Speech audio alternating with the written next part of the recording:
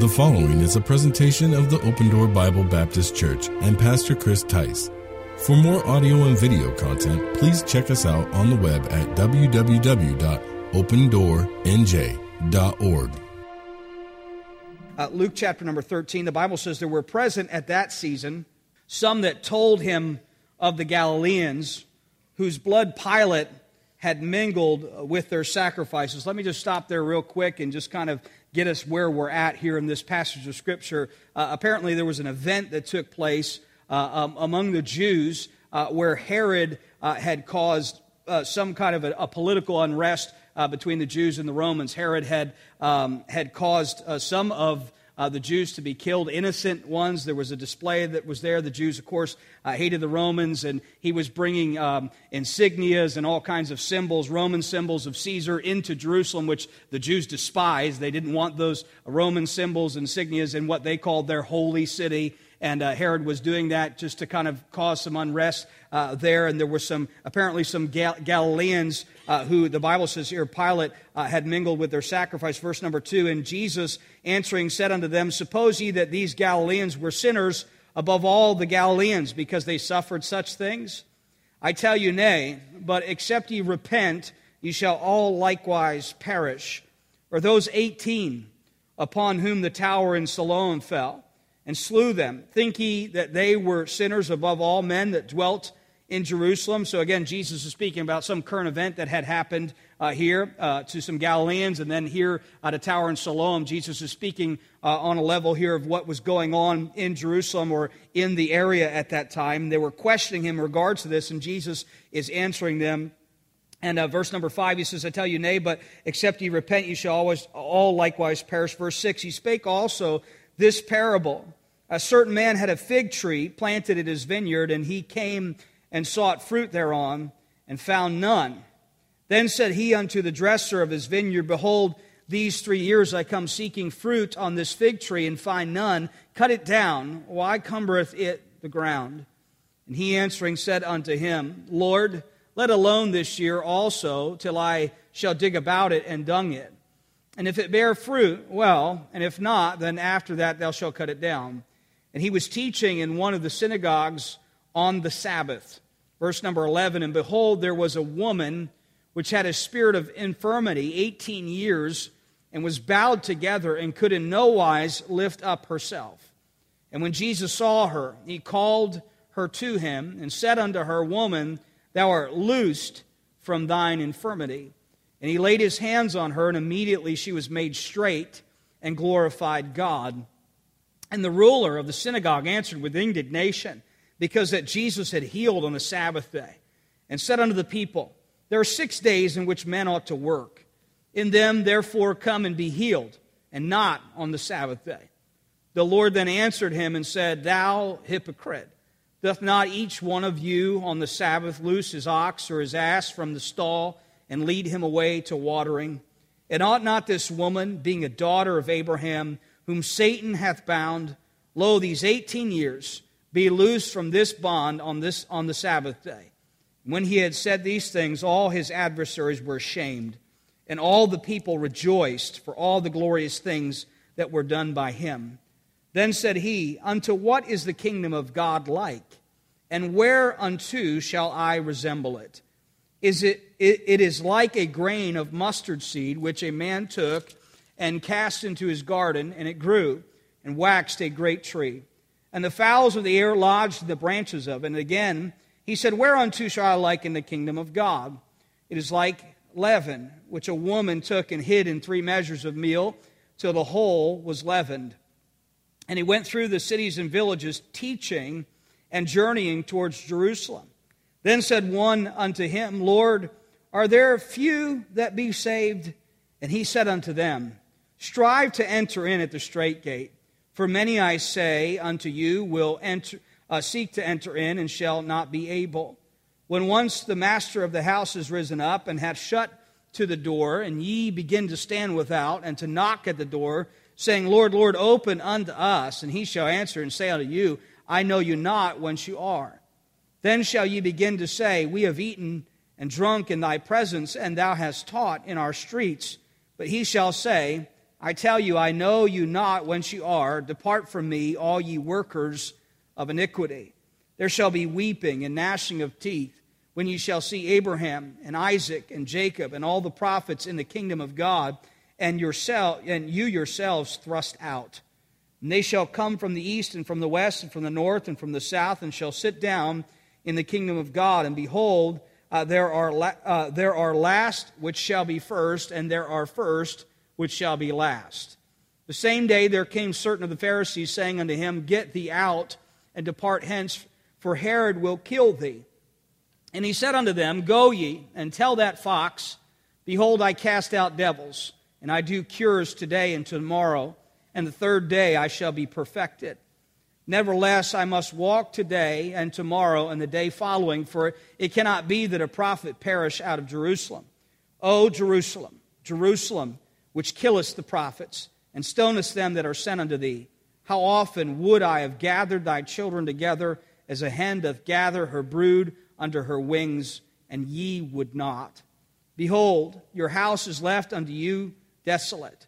And verily I say unto you, ye shall not see me until the time come when ye shall say, Blessed is he that cometh in the name of the Lord. We'll look at these 4 different breakups in chapter number 13 tonight, and look at kind of the questions that are posed through these situations. Not always a question directly asked, but a question posed, perhaps even in our minds as we look at these different breakups. And we're going to look at the first 9 verses here. And number 1 tonight, we're going to look at a political question. A political question. Boy, that's something that all of us like, right? When someone brings raises, begins to discuss, there's 2 things people don't usually want to discuss publicly. It's religion and politics. And politics is not something usually we like to talk about. And Pontius Pilate, here the Roman governor, did not get along with the Jews because he was insensitive to their religious convictions. And again, we talked about how he was bringing in these Roman insignias into Jerusalem, and they didn't want it. They had Caesar's image in the holy city. And Pilate was threatening to kill the Jews that were coming to protest against what they were doing.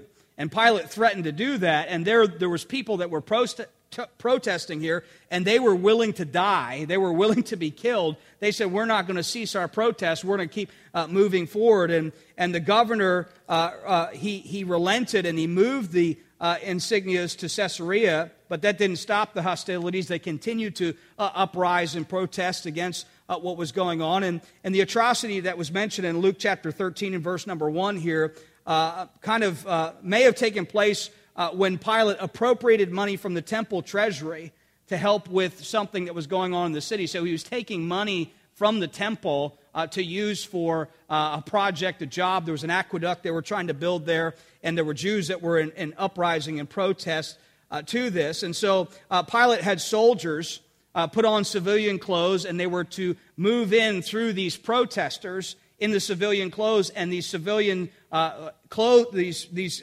plainclothes Romans drew their swords, and they killed some of these Galilean protesters there. And he tried to do this and cover it up like the Romans weren't doing it, that these were just common people, if you would, that were kind of, the mob got uproared and people got killed in the process. And so this was kind of like a government cover-up that was going on. And it was mentioned, it was being talked about in Jerusalem. It was a hot topic that was going on.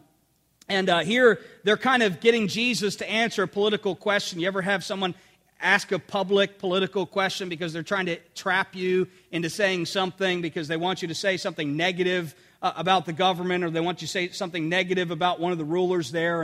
And Jesus is there, and they're trying to almost trap him into saying one thing or another. And Jesus kind of looked at the issue, and he didn't really ignore what was going on.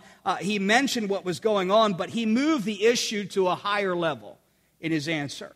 He, instead of discussing Pilate's sin, instead of discussing the sins of the political leaders of their day, instead of broaching the topic of how bad the politicians were, of how wrong they were and how the decisions they made and all the things they were doing, he dealt with the sins of the people that were questioning him.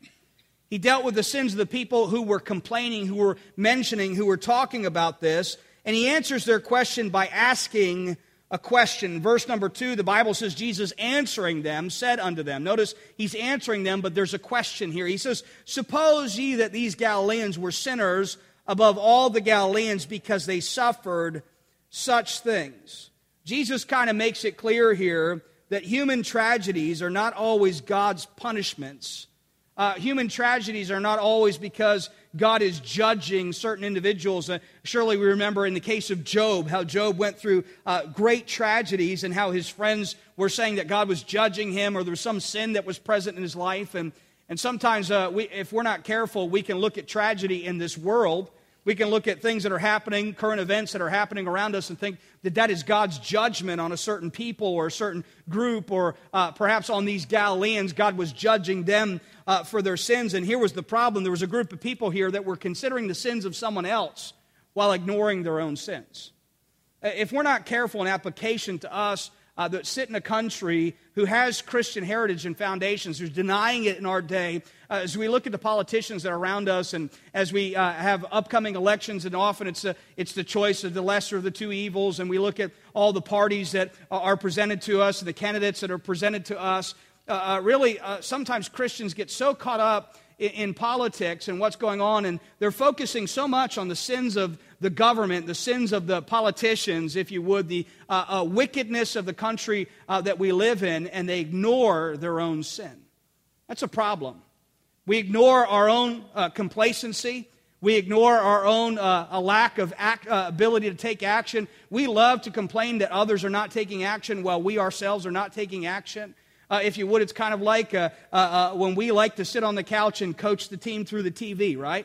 Or we like to be the referee from the couch, you know? We're not really doing anything. We're not really a part of anything. We're kind of sitting back observing, but we love to criticize from our observance, don't we?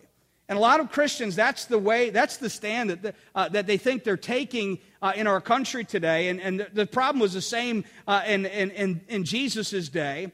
When they're observing, they're just standing back. They're taking a kind of a spectator view of things, not really involved, not really part of the solution, just kind of watching and criticizing. And I don't see that as being our place in the world that we live in. God doesn't call us to spectate. God calls us to be involved, to be salt, to be light, to be part of the solution. Anybody in this room can identify problems. But there's not too many people that are willing to get their hands dirty and get involved and fix the solution. All of us can stand back and criticize, but how many of us would be willing to jump in and be a part and help solve the problems? And many times we think, well, I can't do anything. And that's not the truth at all. Aren't you glad that there's some Americans in our history that didn't take that stand? That didn't say, well, I can't do anything. There's nothing to be done. There's nothing that we can do. And sometimes we like to stand back and blame. And here they're asking a question, how do you explain the deaths of the people on which the Tower of Siloam fell? Jesus asked the question, that was not the fault of Pilate. Was it God's fault? Shall we blame God? I mean, here's the other side of things. Don't you have this happen in the world? If God's so good, if we have such a good God, why are innocent people dying in the world? Was it God's fault that people are dying? Is it God's fault that there's death here? Is it God's fault that there's wickedness on the earth? Is it God's fault that there's sin? Is it God's fault that there's things isn't that the stand that a lot of people take as their argument against God? Jesus went on to show really the logical conclusion of their argument. If God does punish sinners in this way, then they themselves had better repent because all men are sinners. The question is not why did these people die, but what right do you and I have to live? None of us is sinless, and all of us had better be prepared to meet God because every single one of us is going to die if the Lord tarry. Isn't that the truth tonight? It's appointed unto man once to die. Here's the truth. Even though we're Christians and we're saved, our bodies, if the Lord tarries, is still going to meet death. Why? Because we have this body, that this old nature, this decrepit flesh, wherefore is by one man sin entered in the world, and death by sin. So death passed upon all men. We understand death is in the world because of sin, and that's not God's fault. That's the result of man's choice. What man decided, what man chose to do, when presented with perfection, we messed it up. It's easier to talk about other people's deaths than it is to face our own sin and possible death. A lot of people want to talk about other things that are happening in this world rather than considering themselves. Often when you're presented with these questions, perhaps in your workplace or with people around you, when they bring up the topic, when they broach the topic of political unrest or the fact that bombings and people are dying, I would challenge you as a Christian to broach the topic of what's going to happen when they die. Doesn't this help us realize that everybody's going to die, that death is in our world, that it's all around us, that people are dying every second, there's people passing off into eternity? And where are you going to go when you die? Because we're never sure what's going to happen around us. We don't know whether we'll go by car accident or sickness or something happens. We have no idea what's going to happen around us. We don't know if there'll be unrest in our own country, perhaps an accident or something takes place. We don't know. Are we ready to meet God? Are we ready? And Jesus is raising this topic to them. Are you ready to meet God yourself? What about your sin? What about your condition? According to Leviticus 19:23 through 25, Jesus moves on to the next. He says in verse number 7, he kind of verse 6, he spake also a parable. He continues and he begins to speak a parable. In Leviticus 19:23 through 25, fruit from newly planted trees was not eaten for the first 3 years. And the fourth year, the crops belonged to the Lord. And so they would plant a tree. It would bear fruit. For the first 3 years, they didn't do anything with the fruit. They didn't pluck it. They didn't eat it. They didn't take it. On the fourth year, all of the fruit from that tree belonged to the Lord. So they gave all of that to the Lord. That was the first fruits that they were supposed to be taken, were allowed to be taken. They gave that to the Lord. And then a farmer would not get any figs for himself until the fifth year. But this man, according to this parable, had been waiting 7 years for fruit. And no wonder he wanted in this parable to cut down the fruitless tree. And the parable has an application to individuals and to the nation of Israel. God's gracious and He's long-suffering towards people. The Bible tells us in 2 Peter 3:9 that God would that none should perish, but that all should come to repentance. He's long-suffering to usward, the Bible says. And so God's gracious, He's long-suffering. He does more than enough to encourage us to repent and to bear fruit. He has every right to cut us down. He has every right to snatch our life away. Justice demands the death. He has every right for that. In other words, none of us, here's the truth, none of us deserve to live. And anybody that is living right now, it's God's grace. That's the truth tonight. I know that's not culturally popular, but it is the truth. Any person that's alive today, right now, if you and I were alive, this is the grace of God that we're living, that we're breathing. It's God's grace, it's a gift. It's God being merciful to us. It's God allowing us to live. You think about God's mercy if you're a Christian tonight, that God allowed you to live long enough to receive Him as Savior. That's mercy. God didn't have to do that. He did that because He loves us, because He's merciful, because He's gracious. But here's the truth tonight. How long does someone have before that time period runs out? How long does long-suffering last? How long does that mercy last? We don't know. Some people die and they perish. They go off in eternity. Did they have a chance to come to Christ? Yes. But they didn't come to Christ. They chose not to. They if you would, resisted the truth. They rejected the truth. But God is merciful. The day of judgment's coming. The tree here reminds us of God's special goodness to Israel and His patience with them. God waited 3 years during the Lord's earthly ministry. But the nation of Israel did not produce fruit. They did not receive Him. They rejected Him. He then waited about 40 years more before He allowed the Roman armies to destroy Jerusalem and the temple. Think about that. After Jesus' earthly ministry is over and Jesus ascends, He waits 40 years before He brings judgment upon Israel. There's a time frame there. He allowed, and think about what happened in Jerusalem. Acts chapter number 2. Peter gets up, he preaches the gospel. Thousands of Jews receive Christ as Savior. Thousands. They receive the Messiah, Jesus Christ. They believe on Him, who they crucified, who they had rejected. They believe on Christ. And then the revivals that happen around in Samaria and around as the disciples go around preaching the gospel. And then there's still those that have rejected Christ, and that 40 years passes, and then the tree was finally cut down. The end, if you would, of the time of the Jews and the time of the Gentiles transitioned there in that book of Acts. We see the Gentiles coming, and the age of the church is ushered in. And it's significant that this parable was open-ended because the listeners had to supply the conclusion. It's kind of like the book of Jonah. As you get to the end of the book of Jonah, you kind of go, did he get right with God? Or did he not? Did he turn back? Did he continue or did he not? And was the tree spared or was it cut down? We have no way to know the answers to these questions, but we can answer as far as our own lives are concerned.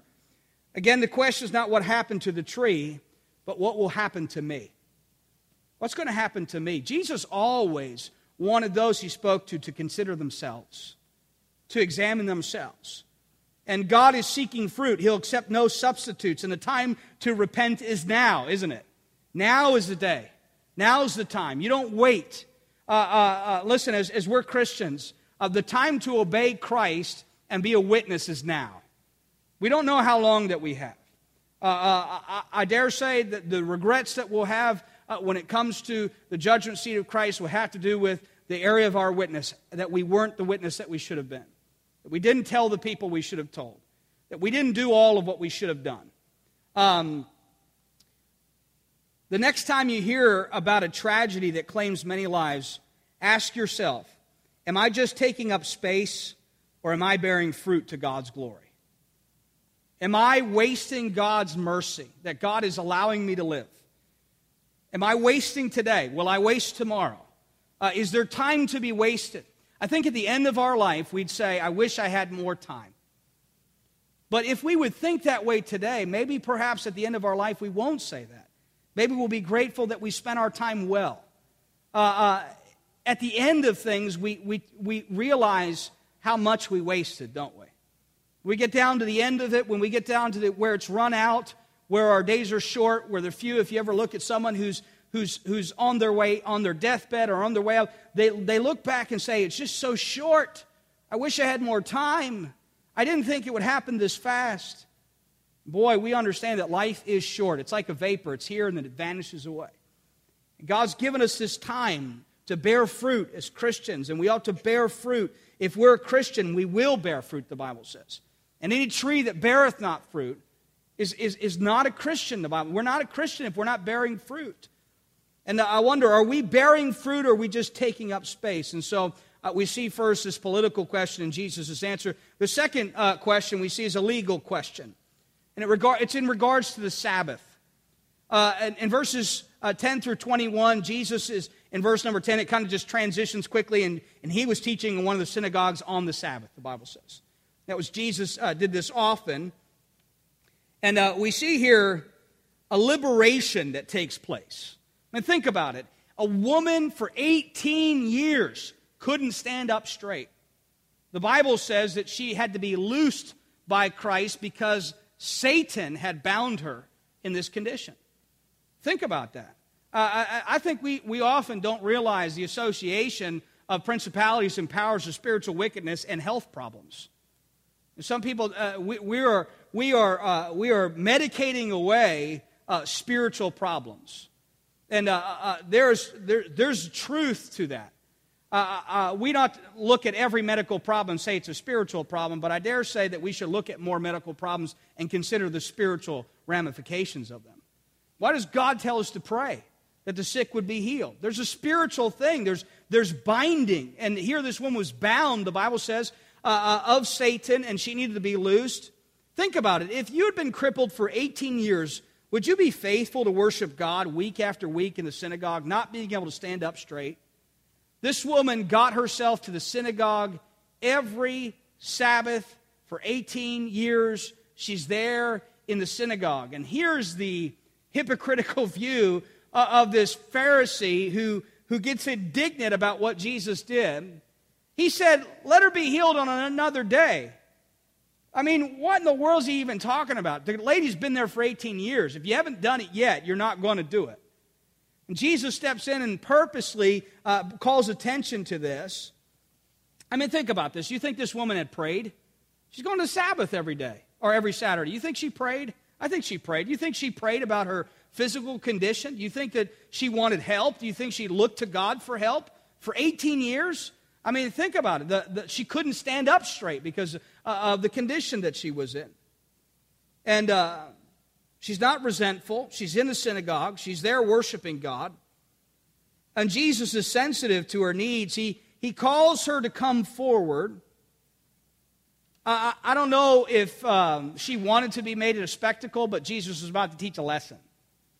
And Jesus calls her forward. He wants these Pharisees to see this happen. You think that Jesus did this on the Sabbath on accident? You think that Jesus called this woman to attention of those that are around? You know, it may have seemed heartless to the congregation for Jesus to expose this handicapped woman publicly, but he knew what he was doing. Here's the thing. Satan was in the synagogue, and he wanted to expose him and defeat him. He also wanted the woman to help him teach the people an important lesson about freedom. Not only does Satan bow people down, but so does sin, sorrow, and suffering. And Jesus Christ is the only one that can liberate and set a prisoner free. And that's what Jesus wanted to do. Notice he speaks the word. He lays hands on her. She was healed and gave glory to God. And that was a synagogue service that I dare say people never forgot. Jesus caused this woman to be whole, and she glorified God. So we see a liberation. Then we see the indignation in verse number 14. The ruler of the synagogue answered with indignation because that Jesus had healed on the Sabbath day. Instead of rejoicing and giving God the glory, the ruler of the synagogue became very angry. It's kind of like when God does something special in a corporate worship service and we're not happy about it because it didn't, if you would acquiesce to what we would like things, or how we would like things to happen. So selfish in our view of coming together as God's people. The more you ponder the tirade of this man, the more laughable it becomes. Suppose they did bring their sick to be healed on another day other than the Sabbath. Who there would have healed him? If he brought them on another day, I mean, who was the one that was going to take care of this? Who was going to heal them? Notice he says, don't do this on the Sabbath. Do it on another day. Fine, come back on another. Bring your sick on another day, not on Saturday.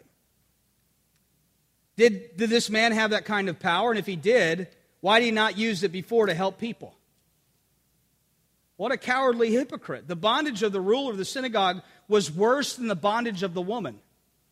Her bondage affected only her body, but his bondage shackled his mind and his heart. He was so bound and blinded by tradition that he ended up opposing the Son of God. I like this quote from Elbert Hubbard. He called tradition a clock that tells us what time it was. In other words, it's interesting that sometimes what people need to know is what time it is. And tradition tells us what time it was. But people need to know what time it is. And the truth is tradition is not going to help. What happened yesterday is not going to help people today. We need answers today. And by the way, we have a better answer for people than tradition. The answer is Jesus Christ. Tradition is not the answer. Jesus Christ is the answer. Notice that's the case in this situation. Tradition had nothing to help her. As a matter of fact, tradition said, don't help her. Tradition opposed helping her. The ruler of the synagogue could not discern this time, and he stood condemned. So we see indignation, then we see vindication. Verse number 15, the Lord answered him. And so here's the answer to the question. He says, "Thou hypocrite, doth not each one of you on the Sabbath loose his ox or his ass from the stall and lead him away to watering?" Again, with a question, Jesus is arguing from lesser to greater. He's saying, is this woman better than your cattle? Is this woman, is her life, is her hurt, is her needs less valuable than your cattle, than your donkeys? He's arguing from lesser to greater. He said, if you would help them by bringing them the water, why in the world are you angry that I helped her by helping her stand up straight? by meeting her need. He deliberately chose the Sabbath day because he wanted to teach a lesson here about freedom. Notice the repetition of the word loose in verses 12 and 15 and 16.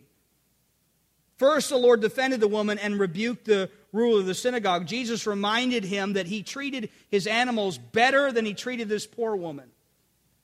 If God permits people to help the thirsty animals on the Sabbath day, would he not want us to care for needy people made in the image of God? Here's the truth. Any tradition that keeps us from helping others is not from God. In fact, it's easy to use tradition as an excuse for not caring for others. In other words, I can't help you. Remember the Good Samaritan?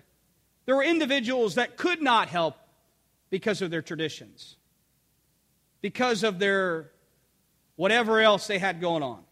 But notice their religious positions that Jesus presented. Their traditions were not allowing them to help people. Whenever a tradition won't allow us to help people, we need to get rid of that tradition and help people. God wants us to help people. That's what he left us here to do. Jesus said that the woman here was a daughter of Abraham. He's referring to her spiritual condition, not her physical birth here. There were people in the congregation who hoped to use this Sabbath violation to accuse Jesus, but he left them so ashamed that they had nothing to say. The lesson he taught was clear. Satan puts people into bondage, but true freedom comes from trusting Christ. And even Satan can be present in religious tradition. The Sabbath that God wants us is a heart rest that comes through grace and not from obeying traditions. Can I remind you tonight that he did away with the Sabbath? We don't come together on Sunday because it's the Sabbath day. We come together, it's the Lord's day. We don't have the laws of the Sabbath on Sunday. Those aren't laws that are keeping us. We come freely to worship God, to acknowledge the resurrection of Christ from the dead and our resurrection in Him, to worship the Lord, to have the open Word of God openly, freely preached, the gospel offered to the lost that we invite, that we bring in with us. The parables in Luke 13, 18 through 21 were probably spoken to the congregation just before Jesus and the 12 departed the synagogue. But Jesus is saying to the Jewish religious leaders, he said, you may hold to your dead traditions and oppose the truth, but God's living kingdom will still increase and Satan will be defeated. The kingdom Jesus is talking about here, he uses two illustrations. He uses a mustard seed, which would never grow into a large tree. A mustard seed grew a bush. And he used leaven, which was always a picture of sin and destruction, to tell us that the kingdom would be infected with false teaching, and the small seed, the little flock, would grow into an organization that would be a home for Satan, something it was never meant to be, and the evil principalities and powers would be on the branches, if you would, sitting on the branches here. And the professing church today fits both descriptions.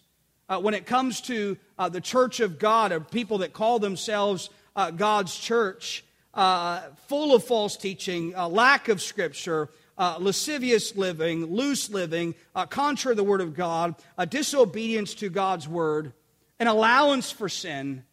We see all of this in church. I think people just say, all this stuff is just, we're just free in Christ, but not bound. But can I remind you that He set us free to do His will? And the commandments that Jesus Christ gives in the New Testament should not be ignored. They're the things that true Christians are living out. They're actually doing, being a part of. And so we see, number two, this legal matter, this legal question, this question about the law and the Sabbath day. And then number three tonight, there was a theological question about salvation. This is a question that people are asking still today. If you think about the question that's asked, they say in verse number 23, Lord, are there few that be saved? Are there only a few to be saved? And the scribes often discuss the question of how many people would be saved. And somebody asked Jesus to give his thoughts on this issue. And as with the question about Pilate, Jesus immediately made the matter personal. And here's his answer. The question is not how many will be saved, but whether or not you will be saved. The question is not for you to consider others' salvation, but for you to consider your own salvation. Get that settled first, and then we can discuss about you helping other people become saved. Because I believe that true Christians want to help people come to Christ. They don't want to discuss people not coming to Christ. They want to help people come to Christ. That's what, when we become Christians, when we're part of the family of God, we want to go out and preach the gospel. We want to go out and be a witness. We want to go out and tell the truth of the gospel. And sometimes it's interesting. You get questions and people that want to argue about predestination, election, and other difficult doctrines. And really, the best way to talk to people about that is just usually asking them about their prayer life, about their witnessing, about their work in the local church. Because when you talk about those things, which are the necessities of the Christian life, it often ends the correspondence and the questions altogether.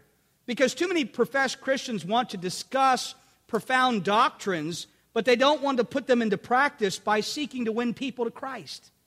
D.L. Moody prayed this way. He said, Lord, save the elect, and then elect some more. What's he saying? He's saying, God, you're going to save. You're going to save. And God, please add to your church. And many, Jesus said in verse number 24, will seek to enter in and shall not be able. Well, that kind of can be an argument for somebody who wants to argue towards people not being able to be saved. So let's discuss that question. Let's discuss what's being proposed here. Let's look at this. Why? Why is this being proposed? Why? Here, the question is not, can people be saved? The question is, why are people not saved? Why are they not saved? Why? The parable tells us why. It focuses primarily on the Jewish people of the day, but as a personal application to all of us today. Jesus pictures the kingdom here as a great feast, with the patriarchs, the prophets as honored guests. But many of the people who were invited waited too long to respond. Ever have invite people and they don't RSVP? Wait too long to respond? They respond at the last moment, the day of. They want to jump in, be a part of. We have church events like that sometimes. But, sign up. The day of, I want to be a part, And sometimes that's how we are. We can be fickle in our response. We know that something is happening. We know that something is coming. But this is not an event we're talking about. This is salvation.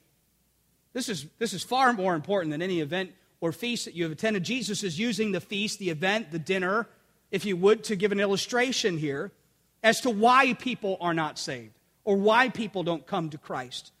And he shows this as when they arrived, when these people arrived at the banquet hall, it was too late, the door was shut. It would be kind of like you got an invitation to come to an event and you showed up after it was over. You showed up after the doors were closed. You got tickets to something, it started at a certain time and you came too late. You didn't show up at the time you were supposed to show up. Why did they wait so long? Well, the parable suggests several reasons here. To begin with, salvation is not as easy as some would like to present it. The plan of salvation is simple. But when it comes to salvation, we understand the decision is not easy. It is not an easy decision because it's not something you can just say, yeah, count me in, I'll be there. That's not how it works. Because in order for someone to come to Christ, what do they have? They have to believe on the Lord Jesus Christ. That's a lot. There's a work of the Holy Spirit that's involved. There's something far beyond just us that's happening. Christ is the one that redeems us. The Holy Spirit is the one that convicts us, uses the preaching of His Word, the teaching, the deliverance of the gospel. The Holy Spirit pricks the heart, convicts us of our sin, shows us our need for a Savior. Now, as much as I'd love to talk every individual into it, what I understand is, unless they receive the truth of Scripture, they can't be saved, and they won't be saved, because they have to believe what God's Word says. It can't be like, yeah, I want to accept Jesus. What does that even mean? I want to add Jesus to my life. I just want to keep doing what I'm doing, throw a cross around my neck, and I'm a Christian. I want to join a church, dunk me in a tank, do something for me that I don't have to do. One and done, we're all done, we got it done, now I can keep living my life and doing what I want to do. That's not salvation. If any man be in Christ, he is a new creature. Old things are passed away, behold, all things are become new. There's a great change that happens in the life of a believer. And I'd like to believe that everybody who makes a profession of faith even within our church is a Christian, but I know that's not the case. Because when they don't continue, when they don't, listen, if it's just a quick decision, listen, I know sometimes I've been at the funerals and I love to think about those decisions. I'm not saying I can't be the judge of anybody's soul, because I know that the Lord does the salvation. I'm glad that I'm not the judge. How about you? And I'm glad that you're not either. We're not the judge. But when it comes to it, we understand that salvation is not just an easy. Jesus describes it as a narrow gate and a narrow way. The world's crowd is on the easy way. That's the way that leads to destruction. And it's much easier to walk with them than it is to walk with Christians. Another reason for their delay was their false sense of security. And here's the false sense of security that some people have that call themselves Christians. Jesus had been among them. They had eaten with him. They enjoyed his fellowship, but they never trusted him. Some people, Lord, did we not with you in your name? Weren't we with you? Weren't we among you? Weren't we identified with you on some level? But they never personally trusted him. God gave the nation of Israel many privileges. Jesus walked among them. They ate with him. They saw him. They saw him do the miracles. They walked with him. God gave the nation so many privileges and opportunities, but they wasted them. God is long-suffering, though, isn't he? There's a period of time before he shuts the door. You know, there's going to be a time where the door is shut. Think about the ark. As Noah preached for all those years, what did he do? He just kept preaching and kept preaching, kept building the ark. The ark was a testimony itself of salvation. And who shut the door? God did. When? When it was time. Who knew when it was time? God. And that's the answer today. God knows when the door will be shut. He will be the one that shut it. Nobody will open it. It will be at the appointed time that God has appointed. And it's mercy and long-suffering for God to hold that period of time back. As we, as God's church, say, even so, come, Lord Jesus, we are thankful for every moment that he withholds that time of coming, because he is withholding it. He is long-suffering. He's given us opportunity as his church to witness to people. Let's not take it for granted. Let's believe that the day is approaching. We see it approaching, don't we? We see that day approaching. So much the more as we see the day approaching. God gave the nation privileges. Pride was also a big part to their delay. They would not humble themselves before God. In their own eyes, they were first, and God says, you were last. The Gentiles would come and take their place. The last would be first. The first would be last. Imagine the unclean Gentile dogs sitting at the feast with Abraham, Isaac, and Jacob when the unbelieving Jews were outside the door. These people were lost because they depended on their ancient religion to save them, but Jesus saw them as workers of iniquity, not doers of righteousness. And it takes more than reverence for tradition to get into God's kingdom. Some people think I have a reverence towards God and towards church and to tradition. Reverence towards tradition never got anybody into the kingdom of God. Only by Jesus Christ. And the major reason was given by Jesus himself. Here's the major reason. Those were all great points as to why people don't come to Christ, why people are not saved. But here's the major answer. Jesus gives the answer in verse number 34. Ye would not. He said, I would have, but you wouldn't. I would have saved, but you would not. Notice Jesus telling us, this is why some people don't come to Christ. This is why not everybody's saved, because some people just won't. Some people say no. Some people reject the truth. They would not.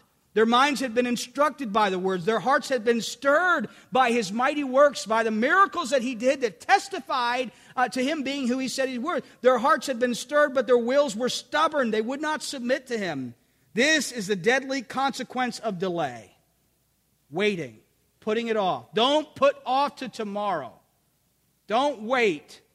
If you're not in Christ, now's the time. Today's the day. Receive Christ. The longer sinners wait, the harder their hearts become. It's the truth.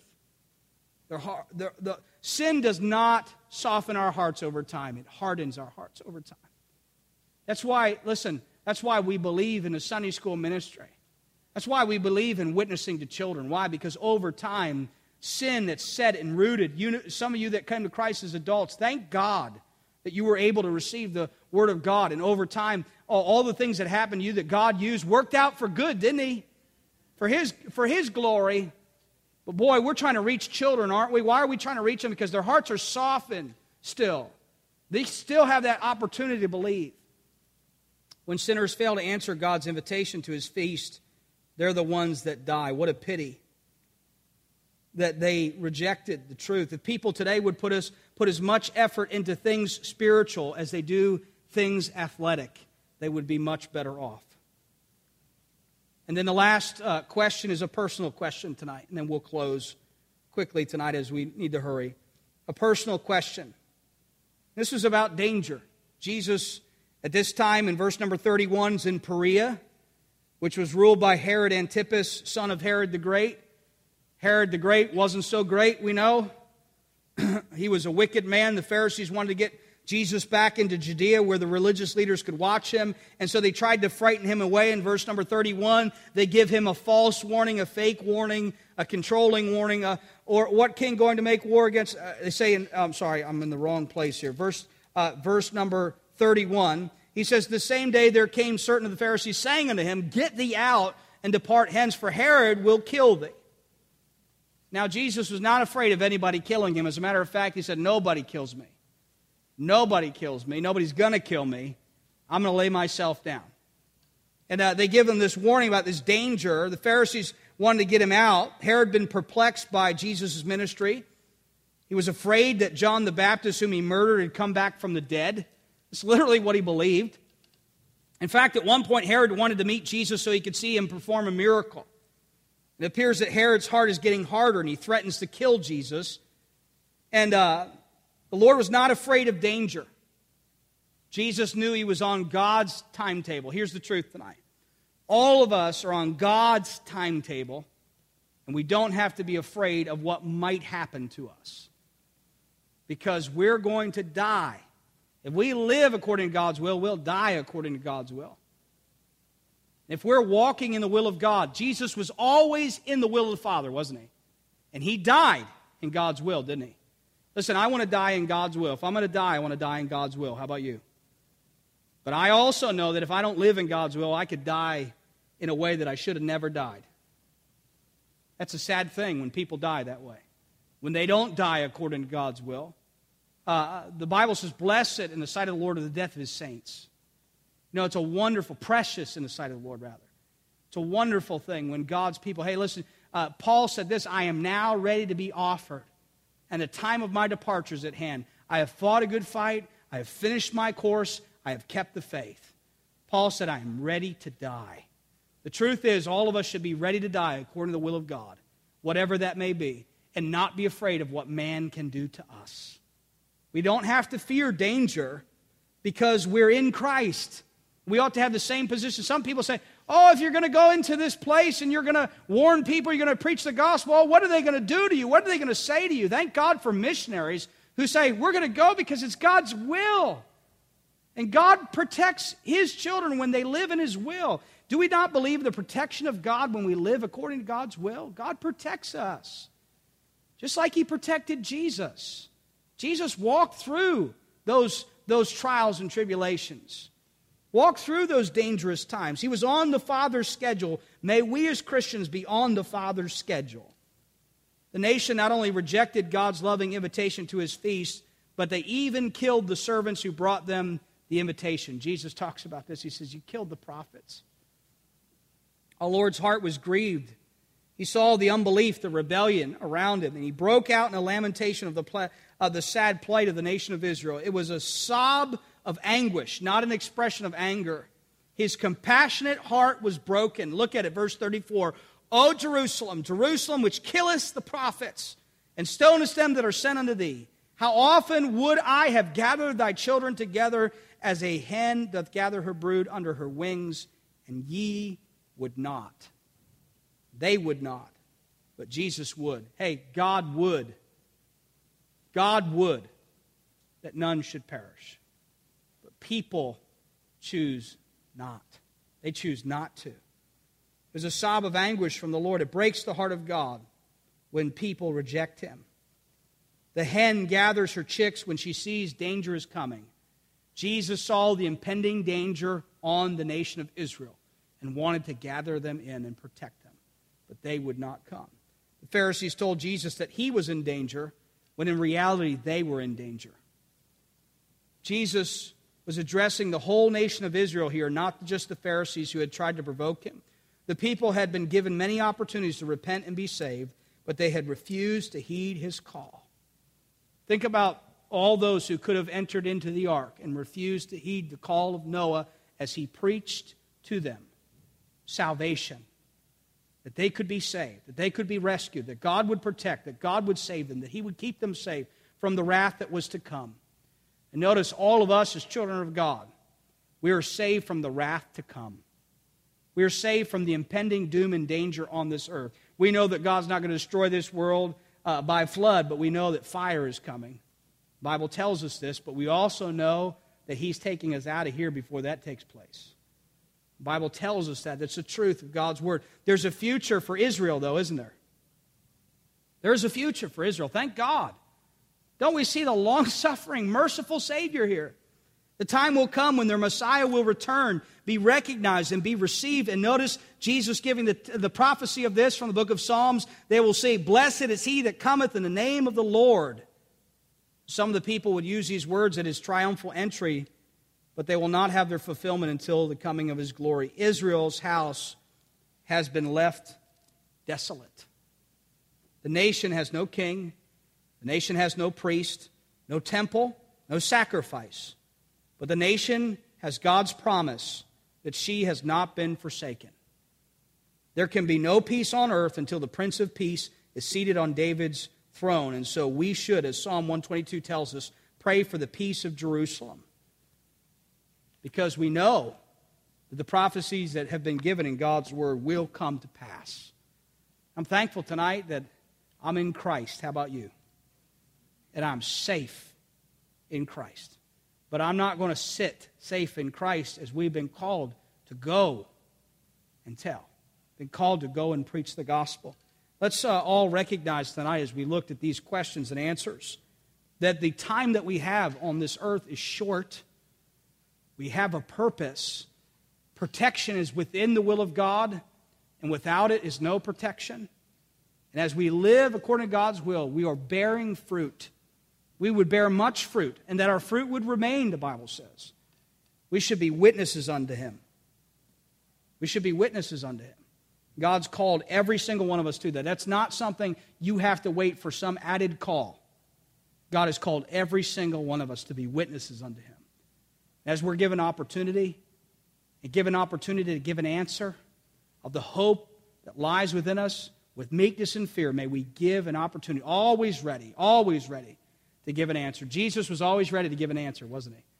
And he calls us to be the same, always ready to give an answer. There's going to be questions, they might be about politics or the law or religion, theology or danger in the world.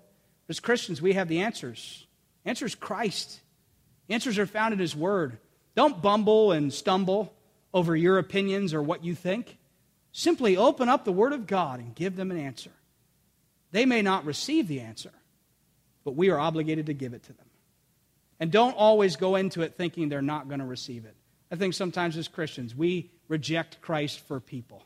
Oh, they're not going to listen to us. They're never going to receive it. No, go in thinking they're going to. Believe that God can change their heart. I think sometimes we're so negative about how we approach. We're not doom and gloom. We've got good news to tell. Let's be bearers of good news. And I dare say you'll find someone along the way the rest of this week that needs to hear some good news. There's been a lot of bad news they've heard. They need to hear some good news. They need to hear God's truth. And may they hear it from God's people. If God has used this ministry in any way to be a blessing to you, please take a moment to send us an email to info@opendoornj.org. Also, if you would like to support this ministry financially, you can do so online at opendoornj.org. Thanks for tuning in.